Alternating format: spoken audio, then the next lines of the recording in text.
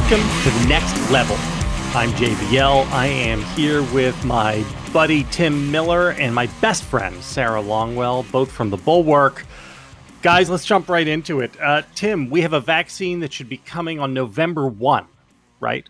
Before we get into it, I'm a little disheartened about being downgraded from best friend. I was happy to take that status last week, and I think that everybody should really understand the context of my vaccine point.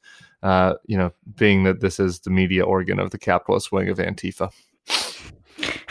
Tim is just like filled with inside jokes, like because everybody last week. So I listened to the intro last week, and Tim literally made a joke about fingerless gloves, which literally no one in the world would get because it's not like a universal symbol of lesbianism. It's just an old joke from when he and I knew each other in our 20s. Because I did in fact have a pair of fingerless gloves because back in the day, both Tim and I, as young people, don't do this, kids, but we were smokers, and I did have gloves that allowed me to smoke more efficiently. And it seemed very lesbian-y. Yeah. It seemed like a lesbian product. See, I thought you were just working super blue, Tim, and so I was just not going to touch that with a 10-foot pole. But it turns out it was just a private joke about smoking. Yeah, stupid. Then just 15-year-old jokes, the jokes that only one people like. I mean, what's better comedy than that? Yeah, that's fine. It was fine of you guys to do that when I wasn't here to defend myself, but I did take an RV to Maine and do the most lesbian vacation ever, and that's fine. That's what I choose to do. When Tim was a young person, as I knew him coming out, he wore glasses that were non-prescription, just fake, just for aesthetic reasons. So I was so proud of the aesthetic glasses that I bought. I bought them in Greenwich Village. I was a young man coming to terms with my sexuality. It's a beautiful coming of age anecdote, honestly. Anyway, and I guess for people who don't get the inside joke, it was the American Greatness, folks, which is the media organ of the Trump campaign, called us the capitalist wing of Antifa. And to their credit, they don't do a lot right over there, but that was a well-turned phrase. I was pretty proud of them. We had somebody on Twitter make us a cross-stitch of it. JVL tried to one-up them a notch in his newsletter yesterday by linking to a very kind of Marxist column on the state of work, which I think sort of making the argument that maybe JVL is in the mainline wing of Antifa, not the capitalist wing, but we have a lot of disagreements here.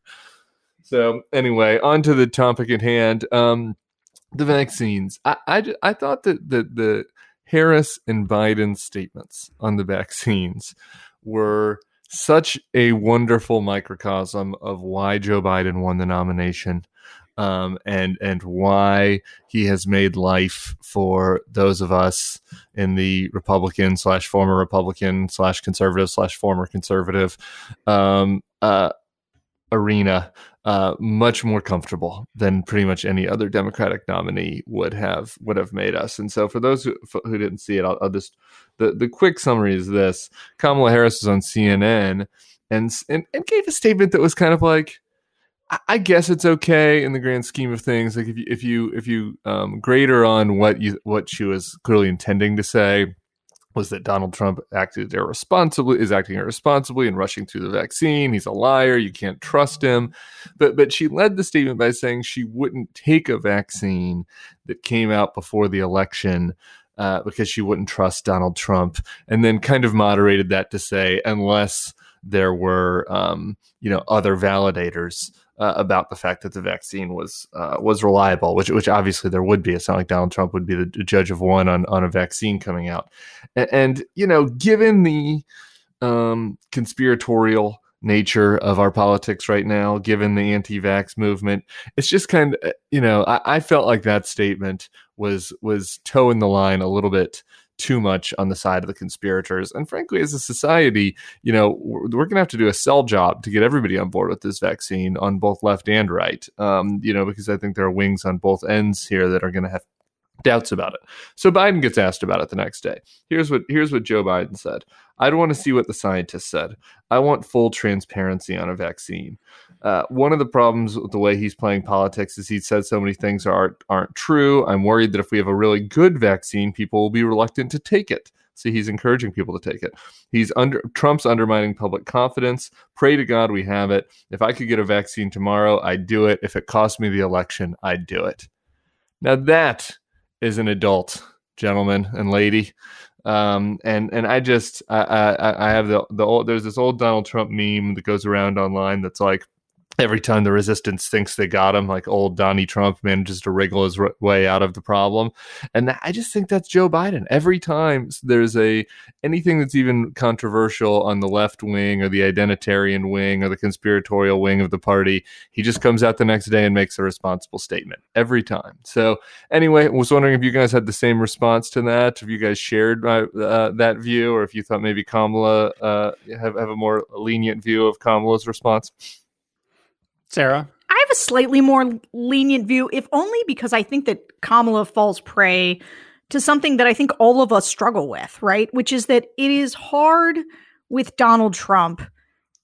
He makes us all more distrustful of the system, right? So I am one who very much likes to think of myself as a non-conspiratorialist who will say, guys, things are mostly fine, relax. But take the post office situation, for example. I have these competing instincts where I want to say, guys, let's not overreact here. Let's not overdo it. We are further undermining our sense of faith in the election by making this a bigger deal. On the other side, I don't necessarily underestimate Donald Trump's ability to do something that no other president has done before.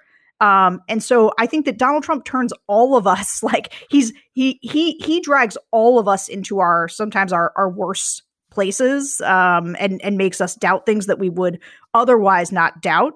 That being said, I think that the thing that Joe Biden, what I agree with a lot is your assessment of Joe Biden, who, just by virtue of being, maybe it's because he's been around so long, maybe it's because he's somewhat impervious to so much of the ridiculousness as a person who's not very online and everything else, which is that it's not even that he wriggles out of it. He just says the most normal, it's like and he talks about the violence, he condemns the violence, he condemns the looting, and he speaks up and he speaks against bad cops and against systematic racism. Like, he just says like the normal basic thing that the vast majority of people agree with. And that is his superpower, to just be normal. Regular Joe. So here's the thing. Biden's statement on this is just the obvious. It's the only right answer, right? And what kills me is that only 51%, if you believe the polling of America, thinks that the guy saying the only right answer is the one they want to be president. Like, I just don't understand this. Like, you have a crazy person on the one hand who is encouraging people to vote twice and saying that they should put bleach inside their bodies and take an enema with UV lights. And then you have this other guy over there saying, yeah, we really need a vaccine and we should have it tested. And, if I have to lose an election, but America gets a vaccine quicker, that's fine. And yet one of these guys is polling at 51 and one of them is polling at like 43.5. Why is this? What is happening? I don't know, but we're fallen people. Yeah, it goes to my point though about Kamala Harris, right? Like, I think she said the wrong thing and Joe Biden said the right thing. At the same time, like, Donald Trump is telling people that there will be a vaccine on November 1. Like, he is absolutely playing politics with a vaccine, and so it causes like otherwise rational people to react somewhat irrationally because he's saying crazy things. I mean, it forced 9 of the major pharmaceutical companies had to issue a statement making it clear that they would not rush through anything irresponsibly, because there's like this axis of adults out there trying to come together to say, yes, the crazy lunatic who's running our country, don't worry, we won't let him make this decision. And so, I mean, is it crazy that Kamala Harris would say what a lot of people are thinking, which is, I'm not sure I can trust a vaccine under Donald Trump because he's clearly rushing things through for political purposes. But we also all know we need people to take the vaccine should a good one come. And so, I mean, Donald Trump really puts us in a predicament to maintain our level heads. Yeah, my husband gave the best kind of defense of Kamala when I was ranting about it on the couch last night. And it was like, Trump does have this effect on people. And like, there are other, particularly like if you look at world leaders and business leaders who, I can't get into their soul, but who seem to be decent people who like have played the suck up to Trump game because that's what you have to do when we have kind of like a wannabe, tin pot authoritarian president. And, you see people like Tim Cook doing this at Apple and kind of, shading the truth on some things. You see, Abe in Japan, and like there's a funny video of him rolling his eyes at Trump, but you can see him buttering him up on the golf course, and like this is what you have to do. And so, do we really not? Is it really so crazy to think that there would be a pharmaceutical company that would in order to kind of stay on its good side rush something through?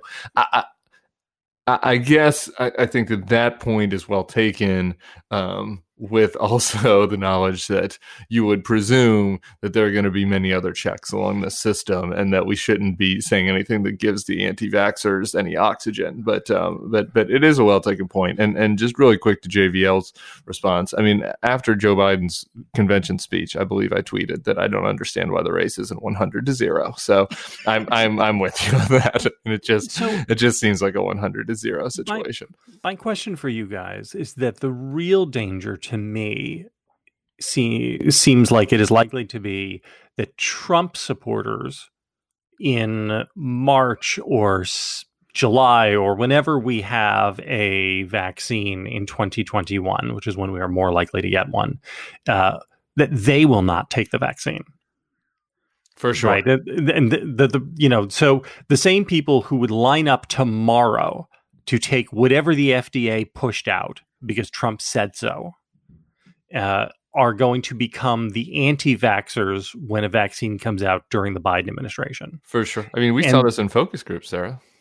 And that kind of terrifies me for a bunch of reasons. One of which is just the public health aspect. In order for vaccines to be truly effective on a population level, they're effective for you individually, but the idea is that they have dual effect. They have an individual effect and a population level effect. In order to achieve the second effect, you need to get past a certain percentage of the population which has been vaccinated. And I just don't. I don't know how you disarm that. I don't know if there's any way to begin counteracting that now. I don't know. Honestly, I mean, we're in such a world of unreality that even if Kamala Harris had not said this, even if she had been totally perfectly, hey, we're going to listen to the science, et cetera, et cetera, et cetera, I don't know that would blunt what I think we see coming down the pike, which is that, again, 6 months, 9 months, 12 months from now, when we have a vaccine, I expect that there's going to be a very substantial portion of the country, probably close to 20 or 25%, who is simply going to refuse on ideological grounds to take the vaccine because they're going to see it as a George Soros, Justin Bieber, Bill Gates engineered population control, et cetera, et cetera. Well, did you know this, right? The Justin Bieber thing is part of the founding. No, I thought that was a funny JVL shtick. There's something there. No, totally. It's part there. There's an old video of Justin Bieber being interviewed online, and somebody says, are you being controlled by the pedophile Satan ring? If so, touch your hat right now. And Bieber touches. Anyway, I don't want to send you guys down the rabbit hole on QAnon, but this is a thing. I'm already down the rabbit hole. I stopped listening to you as soon as you said it was real and started Googling. This is what worries me. And my question to you is, first of all, do you guys think this is a reasonable worry? And second of all, do you think there is any way to head this off at the pass? Can Biden supporters, Democrats, et cetera, possibly defang this by not making this a Trump question on the vaccine? Because again, we're not going to get a real vaccine before November anyway. That's not going to happen. Or does it really not matter? Is this all just another function of political polarization? Sarah, you were in the focus groups more than me, but it seemed like this is a very fair concern JVL has. It is a fair concern. And I've heard, it is, when you listen to real people sort of talk about it, they sort of say, hey, I'm not an anti-vaxxer, but, and so, yeah, there's genuine reluctance out there.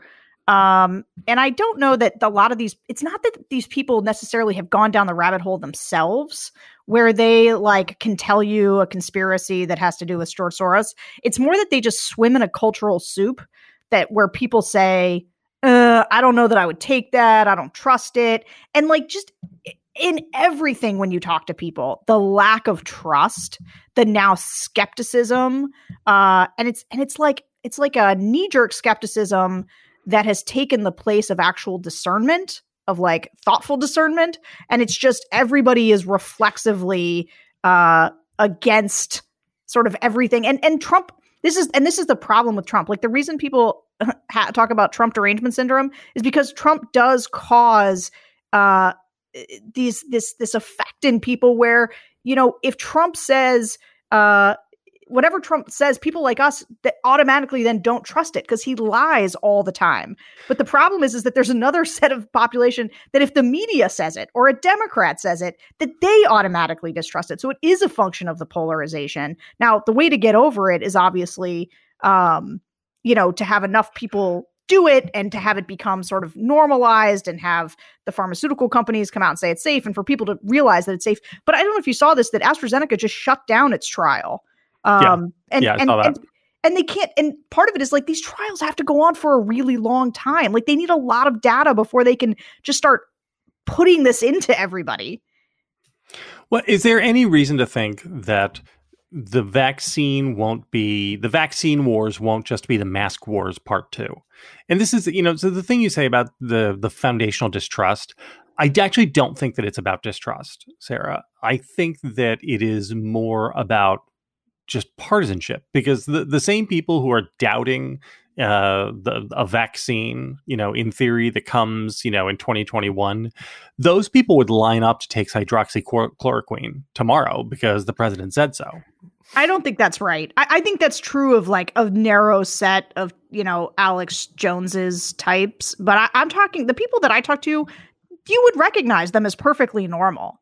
They're not crazy. They're not trying to take hydroxychloroquine. That's not what they do. And they think that Trump is a jerk and a bully, but they're just not sure.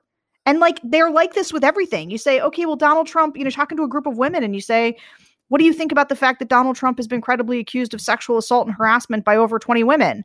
And they're like, but has he? Is that true? I read one time that, like, I mean, it's just, it is an inherent distrust of institutions and media. I think that you're right about a certain group, but I think that's like, I'm not going to call it a cartoon sliver because that's too generous. I think the group of people you're talking about is way bigger than it should be, but it is not everybody. There are like, the scary thing is the normal people that you would recognize, who's part of your family, like maybe who's college educated, who still is skeptical of these things because of the political environment. I've got bad news for you, JVL. I think it's both. I think that like there are people in both the camp that Sarah's talking about and the camp that you're talking about, and that is concerning and disheartening about the vaccine. And then I think there's additionally a third camp on the far left that is anti-vax, that that you see this a lot out where I am in Northern California. So all three of those combined, I think that there's a very significant chunk of folks that won't take the vaccine. I do think the only good news I have to offer is that, well, I do think that there will be some element of it that's similar to the mask wars. I think a big underlying part of the mask wars is that, like, you know, dudes with beards just like don't like wearing masks. It's uncomfortable. And so, you know, rather than like whining about it, they cloak the fact that they just don't want to wear it in like a political argument, you know? And so part of the mask culture war and why it spread so far was just simply a fact of like people didn't want to be inconvenienced, and so it was easy to just kind of turn it into a political statement rather than seeming like a whiny baby. So before we move off of this, I just want to bring up, there's a Bob Costa piece in the Washington Post, I think it was this morning, it could have been yesterday, where he talks to a bunch of people in Wisconsin. And he talks to one woman who is a big Trump supporter who said that Fox News, he used to watch a lot of Fox, but you just can't trust Fox anymore. And where does she get her news from now? Oh, One American News Network, the People's Network. Newsmax. Oh no, YouTube. She follows a lot of YouTubers who have some really good information. Maybe she's watching The Bulwark's Not My Party on Snapchat, hosted by Tim Miller. And she is a retired industrial engineer. she says. So presumably somebody with a college degree who, and this is just, again, maybe we don't really have a disagreement here, except for the percentage of the pie that we think this type of person represents. And I think that as a part of the Republican Party, this person is probably 20 to 30%, which means that nationally they are probably 10 to 15%. And you, Sarah, I think they are smaller than that. Yes? I'd like to watch some of these YouTube programs. There's a piece for you. Yeah. Maybe I'll just message Bob and ask him if he got the names of any of these guys. So, okay, Sarah, you want to take it away on the voting irregularities and election fraud? Yeah. So, oh man, I actually had the Post piece pulled up here, and now I don't have it anymore. There, I've got it. Okay. Great radio. Thank you. JVL in his newsletter yesterday made what I think is an excellent observation, something we talk about on the Secret Pod a lot, about how it's interesting how stable the polling environment has been, right? Joe Biden has maintained one of the most stable leads against Donald Trump in history. But the reason that the election is still so much in flux is because while the polling environment is stable, the voting environment is incredibly unstable, right? We don't know. There's this, we're in the middle of a pandemic. There is an unprecedented amount of absentee and mail-in ballots expected. People who are voting for Donald Trump register that they plan to vote in person at a tremendously high percentage, where people who say that they're going to vote for Joe Biden, say that they're going to vote by mail at an incredibly high percentage. And so what does Donald Trump do in this already unstable environment? Well, of course, he does what he did in 2016 because the guy's got a limited playbook. He goes back to the well a lot. And so he starts talking about how everything's rigged. You don't say. You can't trust mail-in ballots. He has tweeted. He's tweeted a number of crazy things around elections. So one of them was that we ought to move the election. That was probably suggested, was maybe the craziest. He has also suggested potentially that people vote twice, once by mail and once in person, and actively commit voter fraud in an effort to, I think his point is, test the system to make sure that it is catching voter fraud. But he says that you have to declare the winner on election night, because he is aware that, like in the case of Arizona between Martha McSally and Kyrsten Sinema, it looked like Martha McSally had won the election on election night. But of course, as mail-in ballots came in over time, it became clear that Kyrsten Sinema was winning. This phenomenon is known as the blue shift. And election night now is probably going to be an election week. We know that the election is going to look different because of all this mail-in balloting. But anyway, the point is that in that environment, the president's whole MO has been to cast just heaps of doubt on the veracity of the election results and of mail-in voting in particular, and by saying that it is rife with voter fraud. And the Bill Barr at DOJ has gone to great lengths to back him up on this spurious claim. And so my favorite genre of article these days, or video or anything, is when a well-known institutional Republican comes out and finally calls BS on something the president has said. And we got one. It's not a particularly robust genre. I wish it was much bigger. But we did get an addition overnight from Ben Ginsberg, he's been doing election law for 38 years. He's a Republican election lawyer. He was involved in the Florida recount. He has worked, to scour the country over the years for instances of voter fraud and election fraud. And guess what he has to say about the president's claims of widespread voter fraud when it comes to vote by mail? Not good. That it is not true, that there is not widespread voter fraud, that in fact it is an incredibly rare phenomenon that occurs when it does occur in both parties, but at rates where it is like at 0.000025% when it happens. And so it is, and he basically comes out and says, that the Republicans doing this are clearly meant to have an electoral purpose and to advantage Republicans and try to lay the groundwork for them to sow distrust in the election that is upcoming. And it's interesting just that he felt compelled to come out and say this.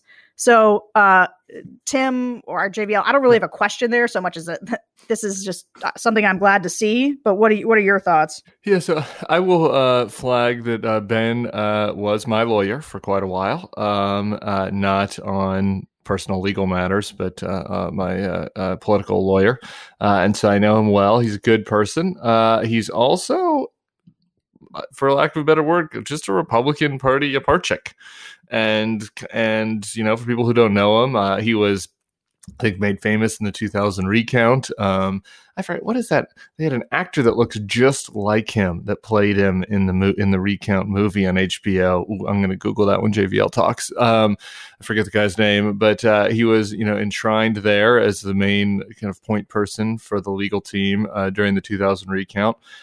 Worked for basically every Republican that you've heard of in the 20 years since, was sort of wishy-washy on Trump, right? But was at this big, DC legal firm. One of the other people at the firm was a guy named Don McGahn, who you might have heard of, who stumbled his way into the White House as like the 27th ranked lawyer in the GOP, who ended up getting on the right horse. And so Ben was, by his own choice, muzzled basically from being able to kind of speak out about Donald Trump. And so, like many other Republican apartchicks, went along with the whole show here for the last 3.5 years. So I do think that's why, this is significant. This is, everybody can make their judgments on those choices. But, this is not kind of some, never Trump lawyer, crazy that's in the George Conway checks and balances group of lawyers who have been outraged from Donald Trump from the start. I think that the substance of what he said is like less interesting because it's obviously true. Like everybody knows this. Vote by mail has been happening in my home state of Colorado for many years now. Like if anything, it has helped Republicans. Like there is not widespread voter fraud related to this. It is obviously true that Trump going and telling people to double vote is wildly irresponsible. If anything, the op-ed was mild on that count. And so I think the question is, whether Ben will be kind of a canary in the coal mine here on if Trump loses, these sort of get in line Republicans will get in line against Trump and make sure that the handover actually happens in a responsible manner, or whether he'll just be kind of a sole, op-ed writer riding in the wind ahead of our dystopic post-election future. Yeah, so Tim, I think you have it exactly right. The question, what's interesting here is not the piece itself, but what the piece is trying to signal. And it's clearly trying to send some sort of signal to institutional Republicans about where the conservative legal community will line up. In a way that's like, in a banana republic when the generals start trying to signal to El Presidente how far they'll be willing to go and how far they won't be willing to go. Mm-hmm. And so it's a little bit like the op-ed from the Federal Society guy about postponing the election. Yes. Remember that, right? Yes. Which came out as a brushback to try to say, hey, look, just understand, we're not going to support you. If you guys decide you're going to support Trump on this, you guys being elected Republicans and Republican, defenders in the media, we're not going to go along with you.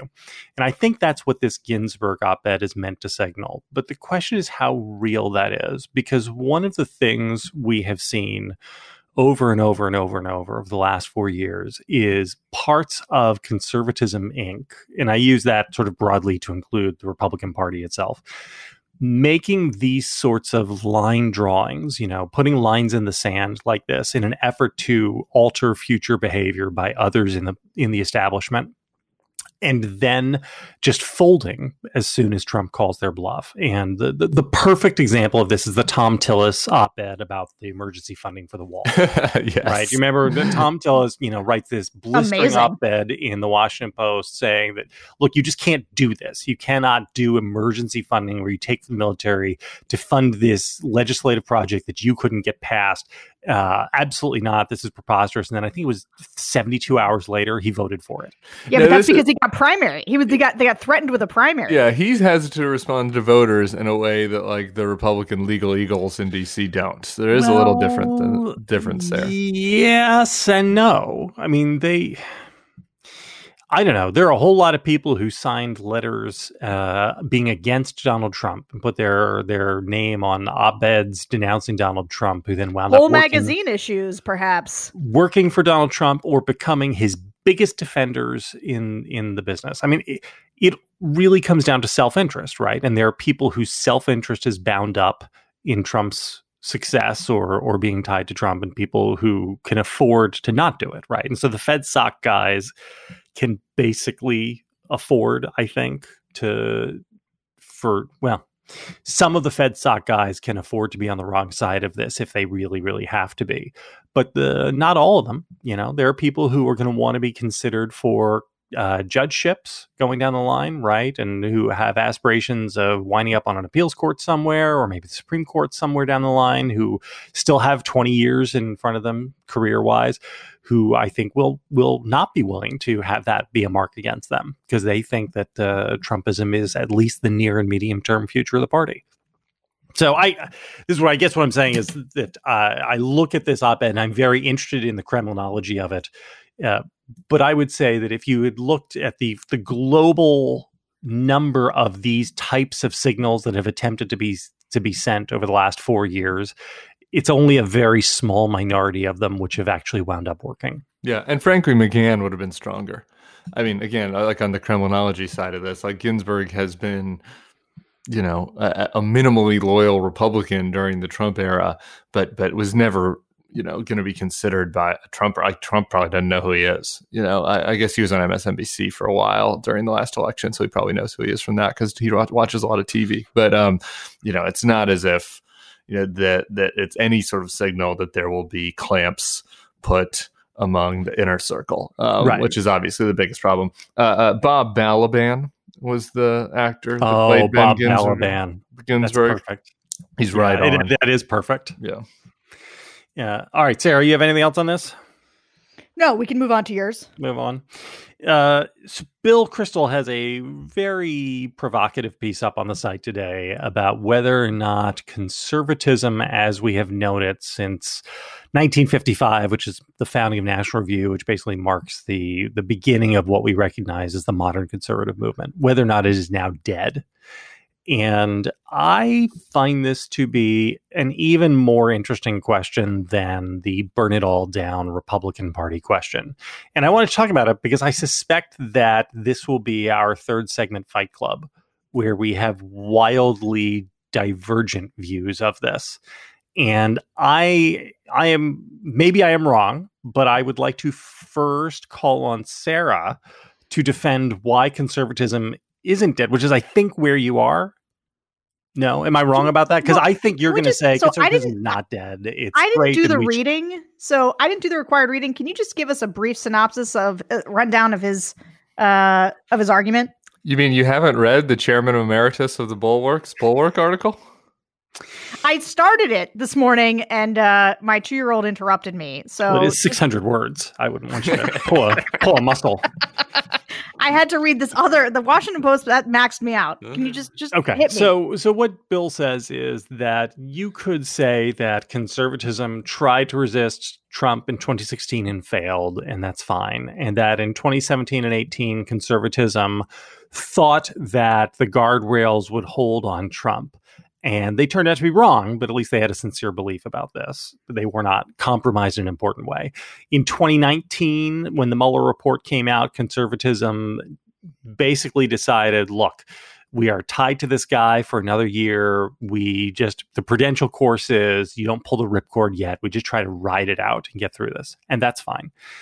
But that in 2020, with the combination of impeachment, the lack of mounting a primary challenge to Trump, and then the pandemic and the refusal to criticize Trump's handling of a pandemic, which results in the death of 200,000 Americans. At that point, there is no way to see conservatism writ large except as having become wholesale attached to and intertwined with Trumpism, which is the white nationalism and the tribalism and the total lack of ideas and the gangster government and all that. Like, there's just no longer any reasonable way in which you could disentangle these two things going forward. And so what we knew as modern conservatism dating back to the time of Buckley is basically dead, and it exists as something else now.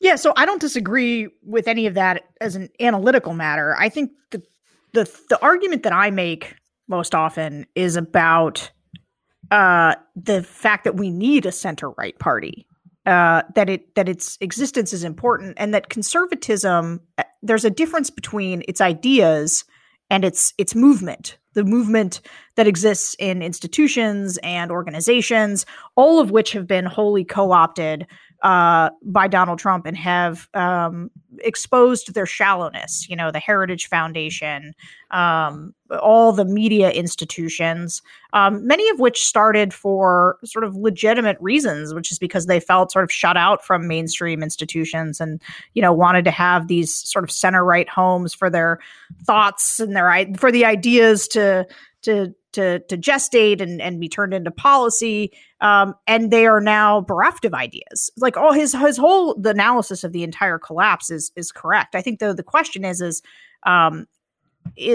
whether or not, or the question that I ask is not whether or not it's important to vote for Republicans in 2020, because for me it is not important to vote for Republicans. I would absolutely do what David French advises, which is to still vote for good Republicans or conservatives out there that are worthy of votes. Good Republican.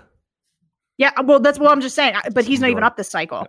Like, the point is like, I agree with that. The problem is I can't find a single one to support.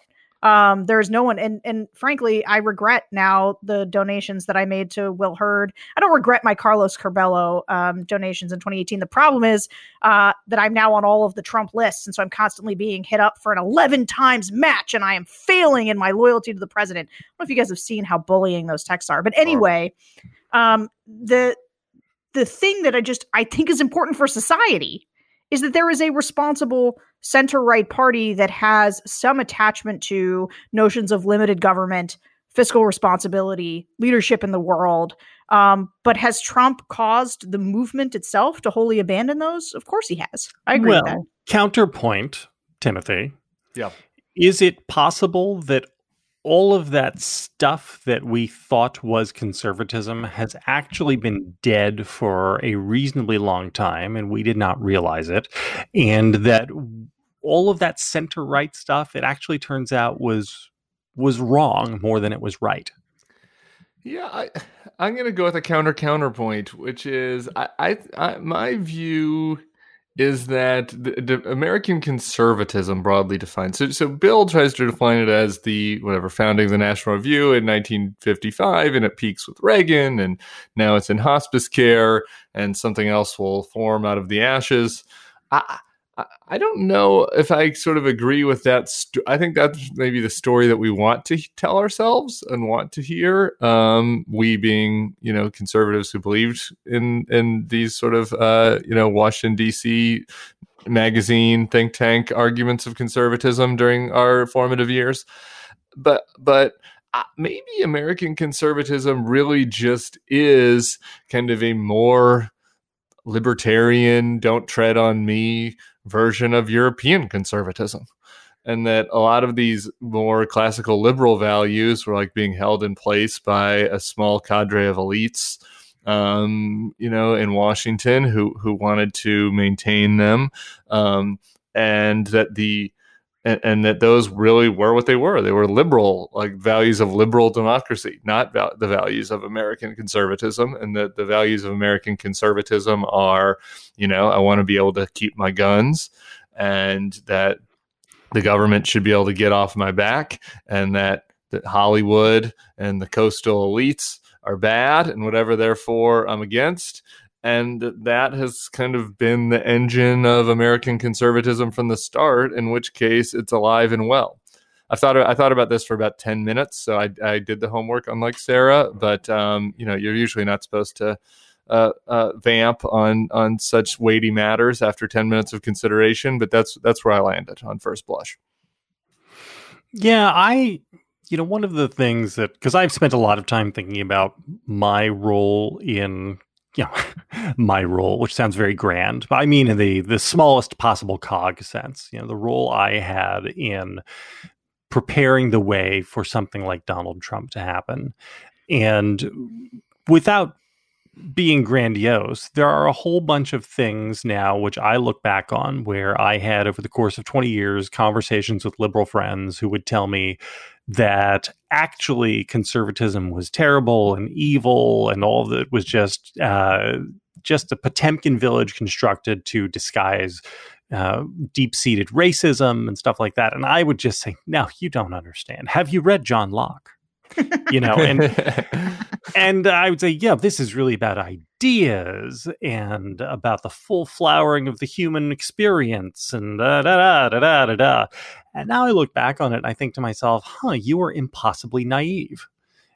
And that first of all, what most people should understand is that neither conservatism nor liberalism has a monopoly on the truth. The idea is always that these things exist as a yin and yang, and the interplay between the two of them is what, when directed in a healthy way, results in a society which progresses along a wise path, right?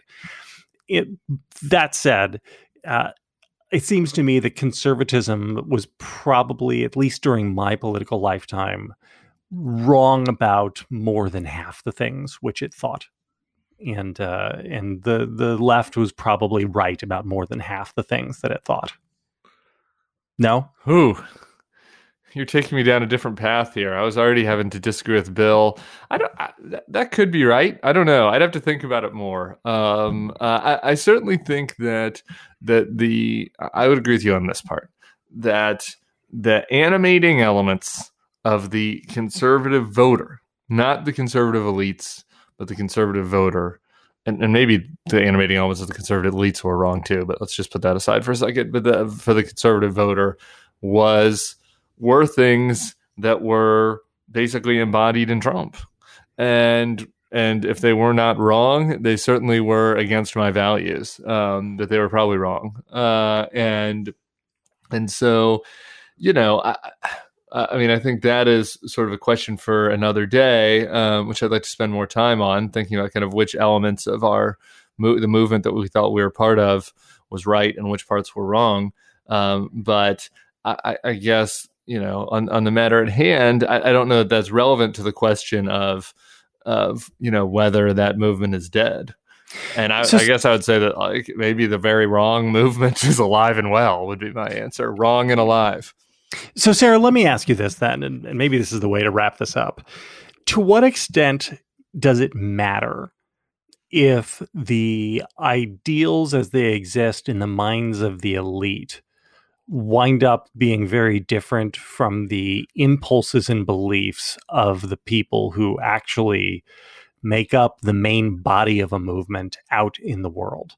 So, does it matter? Maybe it doesn't matter. Maybe this is always the truth, that at the top end of the intellectual pyramid, you have people who have ideas, and the main body follows those ideas for good reasons and bad reasons and no reasons. And I don't know. So tell me what you think about that.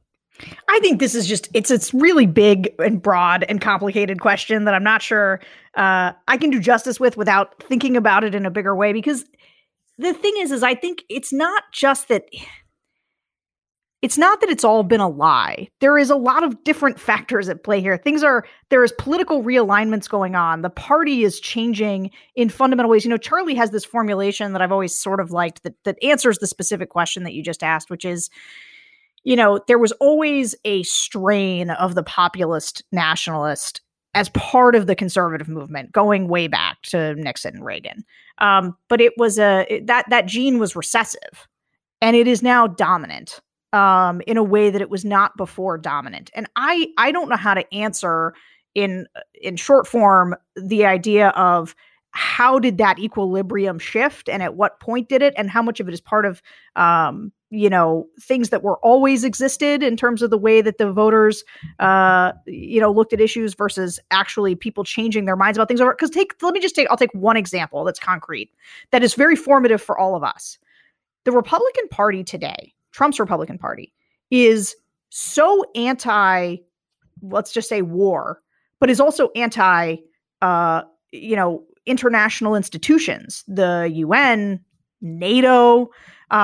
Essentially, it seems to be against, in many ways, the Western liberal world order, which is not the case. It is the opposite of the case when we were 22, right? When we were 22, the world order was about American leadership in the world. It was about, people were talking about the end of wars because we were going to have democracy everywhere. And of course we went in the exact opposite direction. And those are like big, massive cultural forces that are having enormous impacts on our politics right now. That I don't think you can just say, while I would admit that the party is certainly there is more sort of racism and grievance animating the party than I would have thought, and that I would have sort of defended against in my 20s. I just think it's so much bigger than that. There's so much more going on. It's so much more complicated. I think that's probably right. We'll have to do a whole show on this. Anyway, we've run long, so we should wrap up here. Thanks, Sarah. Thanks, Tim. Guys who are listening, please do us a solid.